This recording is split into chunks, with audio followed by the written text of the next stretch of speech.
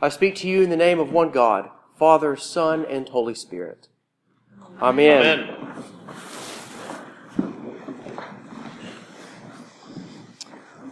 Why are you taking this course?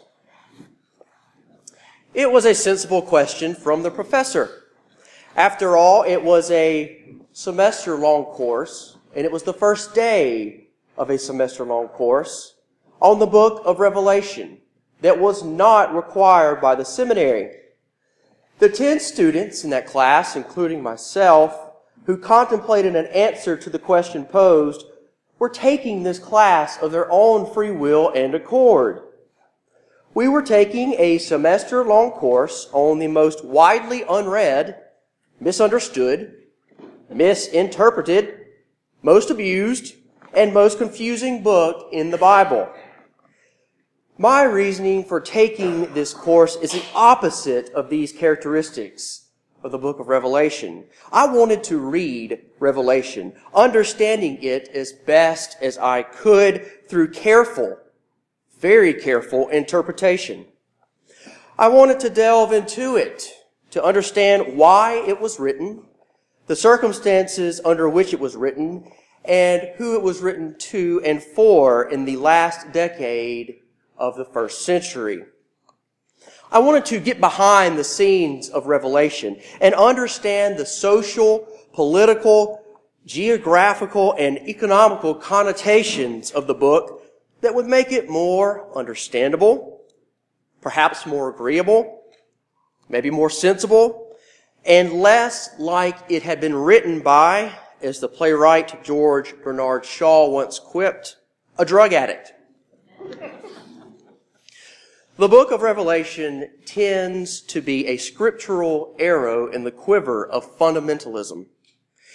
It is too often abused, being used as a tool for persecution. It is paradoxical that this book was written as a comfort for the persecuted, and then is quite often turned around and used to persecute. It has a very poor reputation throughout history, especially church history. It is the only book of the New Testament on which John Calvin did not write a commentary, perhaps even refused to write a commentary.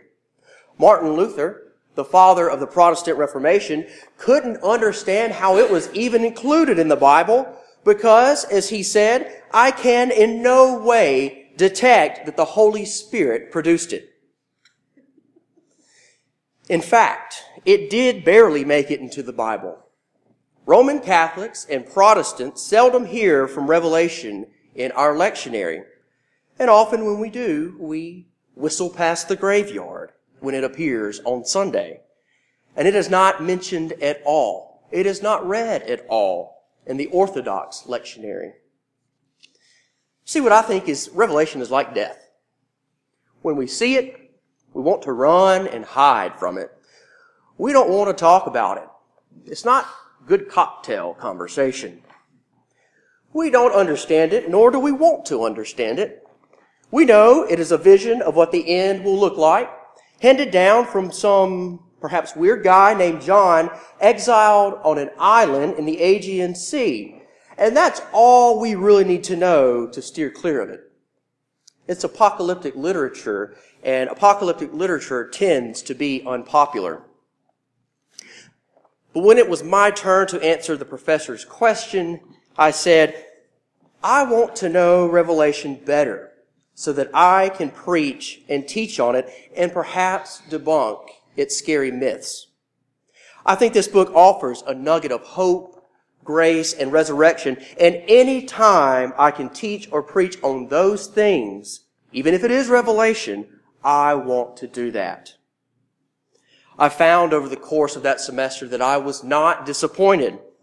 There is a reason that we are reading parts of Revelation during this Easter season. There is a reason we read it on All Saints Sunday. There is a reason it is an optional reading at funerals in the Episcopal Church. It is full of hope. It is full of grace. And it is all about resurrection. But I think it would be difficult to discuss Revelation today without first mentioning our gospel lesson. It is St. Thomas Sunday, which always coincides with Low Sunday. We all know the story of Thomas, but the reading from Revelation is paired very well with our gospel reading today. Because you see, Revelation is addressed to those in the first century who were persecuted for their belief in Jesus Christ. Those disciples locked in that room for fear of the Jews, they know persecution, and they know it very well. It is what they fear, and it is why they are huddled together in a locked room. They had just witnessed Jesus, who they believed to be the Son of God, persecuted for saying he is the Son of God. As believers of Jesus, they had reason to fear. They had reason to fly under the radar. They had reason to lock those doors. But not only because they were followers of Jesus, but also because of the events that happened at the tomb that morning. 2 of the disciples had seen the empty tomb, but none of them had yet seen the risen Jesus. At this point, Jesus has only appeared to Mary Magdalene.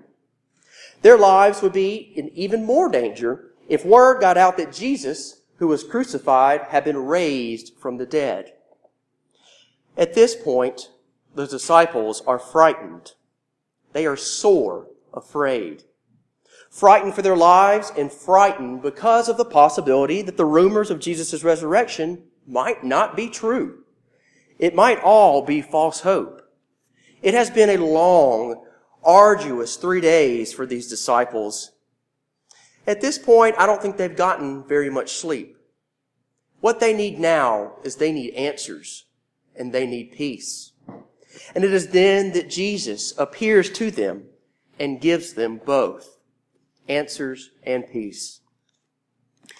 3 times, twice without Thomas and once with Thomas, Jesus says to the disciples, "Peace be with you."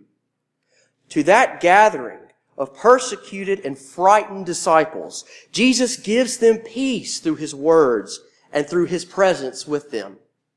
He lets them know through his words and through his presence that all is well, and all matter and manner of things shall be well.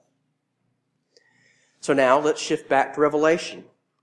To those in the church being persecuted by the Roman Empire in the last part of the first century, Jesus also extends his peace. Jesus also extends his presence.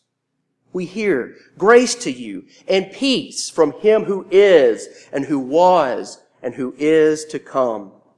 Peace to those who are persecuted from the one who himself was persecuted. Just as those disciples were locked together for fear of the Jews, so too are the followers of Jesus in the latter half of the first century, living in fear of persecution from the Roman Empire. Just as those disciples had lost much hope because Jesus had been taken away from them, so too are the churches in Asia Minor, whom Revelation was written to, losing hope because Jesus seems very far away from them. But he appears among them in John's vision in Revelation and encourages them not to lose heart, because he is coming soon and all will see him. The persecuted and the persecutors, and the one who is and the one who was and the one who is to come, assures them that all is well and that all manner and matter of things are well. So throughout these past, 5-6 minutes, I've been rambling about these 2 passages. What I'm trying to get across to you is that Revelation is not scary, but it's full of hope. It was written to the church in the first century, but we can easily see that it still applies to the church in the 21st century. Because persecution is alive and well today, and it rears its head in many ugly forms. All you have to do is just turn on the TV. But it is not something that happens just in the Middle East. It also happens here at home. It is not just something that happens to Christians. It is something that happens to people of all faiths. And this is true throughout the centuries. It is not only achieved through torture and killing. It is achieved through discrimination and various other ways we try to alienate ourselves from those we think of as the other. Persecution is an evil that must not be tolerated in God's church because it is a sin. Discrimination aimed at any group in our society must be spoken out against. When we see these evils, we must cast it out because it is not who we are. It is not who we are called to be. God calls us to unity, not division. God calls us to love, not hate. God calls us to understanding, not intolerance. And the one who is and who was and who is to come calls us to peace this day with his words. Peace be with you. And as good Episcopalians, how do we answer our Lord's call to peace? Let us answer his call by casting out persecution and discrimination and by responding to Jesus and also with you. Amen. Amen.